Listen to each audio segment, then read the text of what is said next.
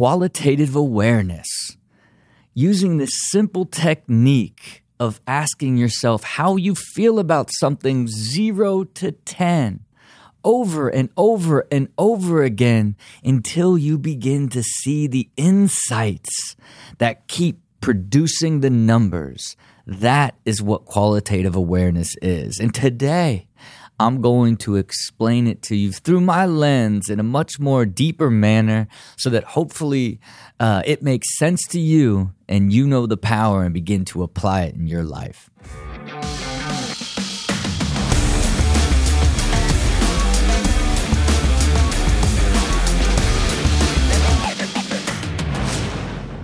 Welcome to Build with Rob. It's your boy Rob Dyrdek. Just out here living the highly optimized life. Just experiencing that magnetic energy, that high energy life that you just go from thing to thing all day, that you enjoy, and stack that all together. What is that? That's just happiness. Stack it all together, it's happiness. What are we all trying to do out here? We're just trying to be happy.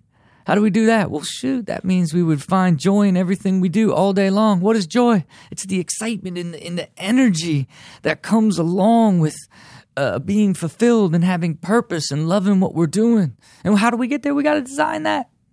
We got to design our time. We got to get there. And then we've got to do the things that we want to do on an ongoing basis. But how do we even know if we even like it? Well, we've got to judge it in some way or another. And how I do that is qualitative data. And everyone that follows me and understands me has been hearing me talk about this qualitative data for years, because I talk about it all the time, I share the data all the time of look at my qualitative numbers and I can show you in numbers how much happier I am, and it's exciting for people and people try it and some people find success with it. Some people can't stay consistent. Some people have their sort of version of it. Some people rate themselves at such a way that it's basically pointless because they just are so happy with tracking. They're like another perfect day. They don't really use it to try to help them understand themselves better. And that's really at the core of when I say qualitative data, its use is. It really is about giving you insights to the things in your life based off of how they make you feel. And a lot of times it ends up feeling like this big number and it's a number that's being tracked, but the number is less relevant as the insights that you get from asking yourself a qualitative question and then rating it on an ongoing basis. It's the consistency and the scale of it that actually creates the value, because it will reveal to you the same things end up popping up that bother you in those numbers. That's how you build qualitative awareness. And so, it's open to interpretation because it's a very simple concept, right? It is, how do you feel about something 0 to 10? And you can literally apply it to every single thing in your life. And it doesn't matter what it is, and it will give you a deeper understanding based off of how you're feeling, what type of energy that you're feeling. And it's simple in concept, but I want to give everybody the framework that I use to think about when you apply this technique, just because, I think a lot of times there's sort of a gray area on how should I rate something and what does it actually mean and what are the differences and the numbers and the range. For me, I would like to share for those that are contemplating or currently using qualitative data to try to create sort of a baseline that can be super helpful, because I love every single thing about qualitative data. It is just like this hidden gem that the world just doesn't use, and I preach about, and even the people I preach about closest to me None of them do it. I really think it has a lot to do with the fact of like it's kind of hard to understand, and then ultimately its value is hard to really see without specifically making changes in your life and then seeing the numbers change, right? Because for me, since I've been collecting qualitative data about my life, work, and health 0 to 10 since 2015, I know that the quality of my life is so much higher. I know how much change has happened and like how unthinkable this level of numbers are to me that I live in today from 2015. It's unbelievable. Even when I look back to 2020, that I thought was this remarkable year, how could I have possibly get to an even higher level? And I can see like a world where I just get to just peak level, but I still, even at high numbers, I still will have a down day and make a note that'll give me further insight to like another thing that I need to consider when I make an optimization in my time or my energy or my overall life. But what I want to do is talk to you about like how you should think about using qualitative awareness in your life. I believe that if you take this for example, this as simple as this. If you just look at your life like this, look at your life through a 0 to 10 range. And at 10, it is the highest energy, most fulfilled, so excited about the future, just had an extraordinary day. Every aspect of your life feels harmonious and in balance, and like you are excited about every single bit of your existence. That is what a 10 feels like, And then when you go down on the other side to 0, that is when you are as empty as you could possibly be.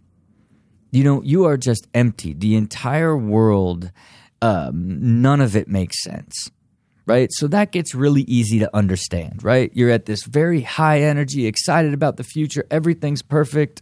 At the bottom, at 0, 1, you're down in this like you don't like anything in your life. That's essentially where I would consider depression. You're overwhelmed. You don't like your job. You feel unhealthy. You feel you feel hopeless and nothing in the future is something that you're even excited about. That ends up being the big range. But where you're going to find the deeper insight is when you sit sort of in the neutral zone and hopeful versus half empty, right? And when you think about a 5, you think about it in this neutral zone where you're not bummed, you're not necessarily overly excited about the future and everything you're doing, but you're not in this place where you feel half empty and are picking apart all these different aspects of your life. It is the neutral zone, which again is, in my opinion, a great place to be because you want to build a life that keeps you out of the 2, 3, 4 range. Because when you're neutral or you're 6, 7, 8, like you're in a hopeful place, and the higher you go up, the more excited you are. You want to get up the next day. You enjoyed the day. You're getting a feeling of progression, that you're moving forward in life. You're evolving. The things that you're excited about are coming alive and happening. When you think about the 5, it's almost like things are stagnating. And then, boy, when you get down into 2, 3, and 4, that is where the world is half empty. That's where the world is half empty. And to me, that is where the majority of your insight is going to come from for the changes that you need to make in your life to get you back to neutral and eventually get you back into a positive place. Because, when you start asking yourself qualitatively every day how I feel about my life, and you rate it 0 to 10, and you just know that 5 is neutral, 6 and above is hopeful, and 4 and below is feeling hopeless, that your entire life can change by just continually trying to keep yourself neutral and above. And then when you get down to that hopeless state, ask yourself, why am I here? What happened in my life that got me here? That gives you the immediate insight that that is the thing that you need to change. And now if you do that on an ongoing basis and you see the same thing 2 or 3 times, that is all the motivation that you need to get that out of your life or make that change. And then guess what? That never shows up again, ever again. And that is the beginning of the process of using qualitative data to continually unearth these insights for the changes that you need to make that just make you feel better about your life. That is really how the entire structure of using the concept works. And it really, really works. Like I say it over and over again, and even though I track all these different versions of qualitative data in my life, I still think if every single person just did how they feel about their life as one number,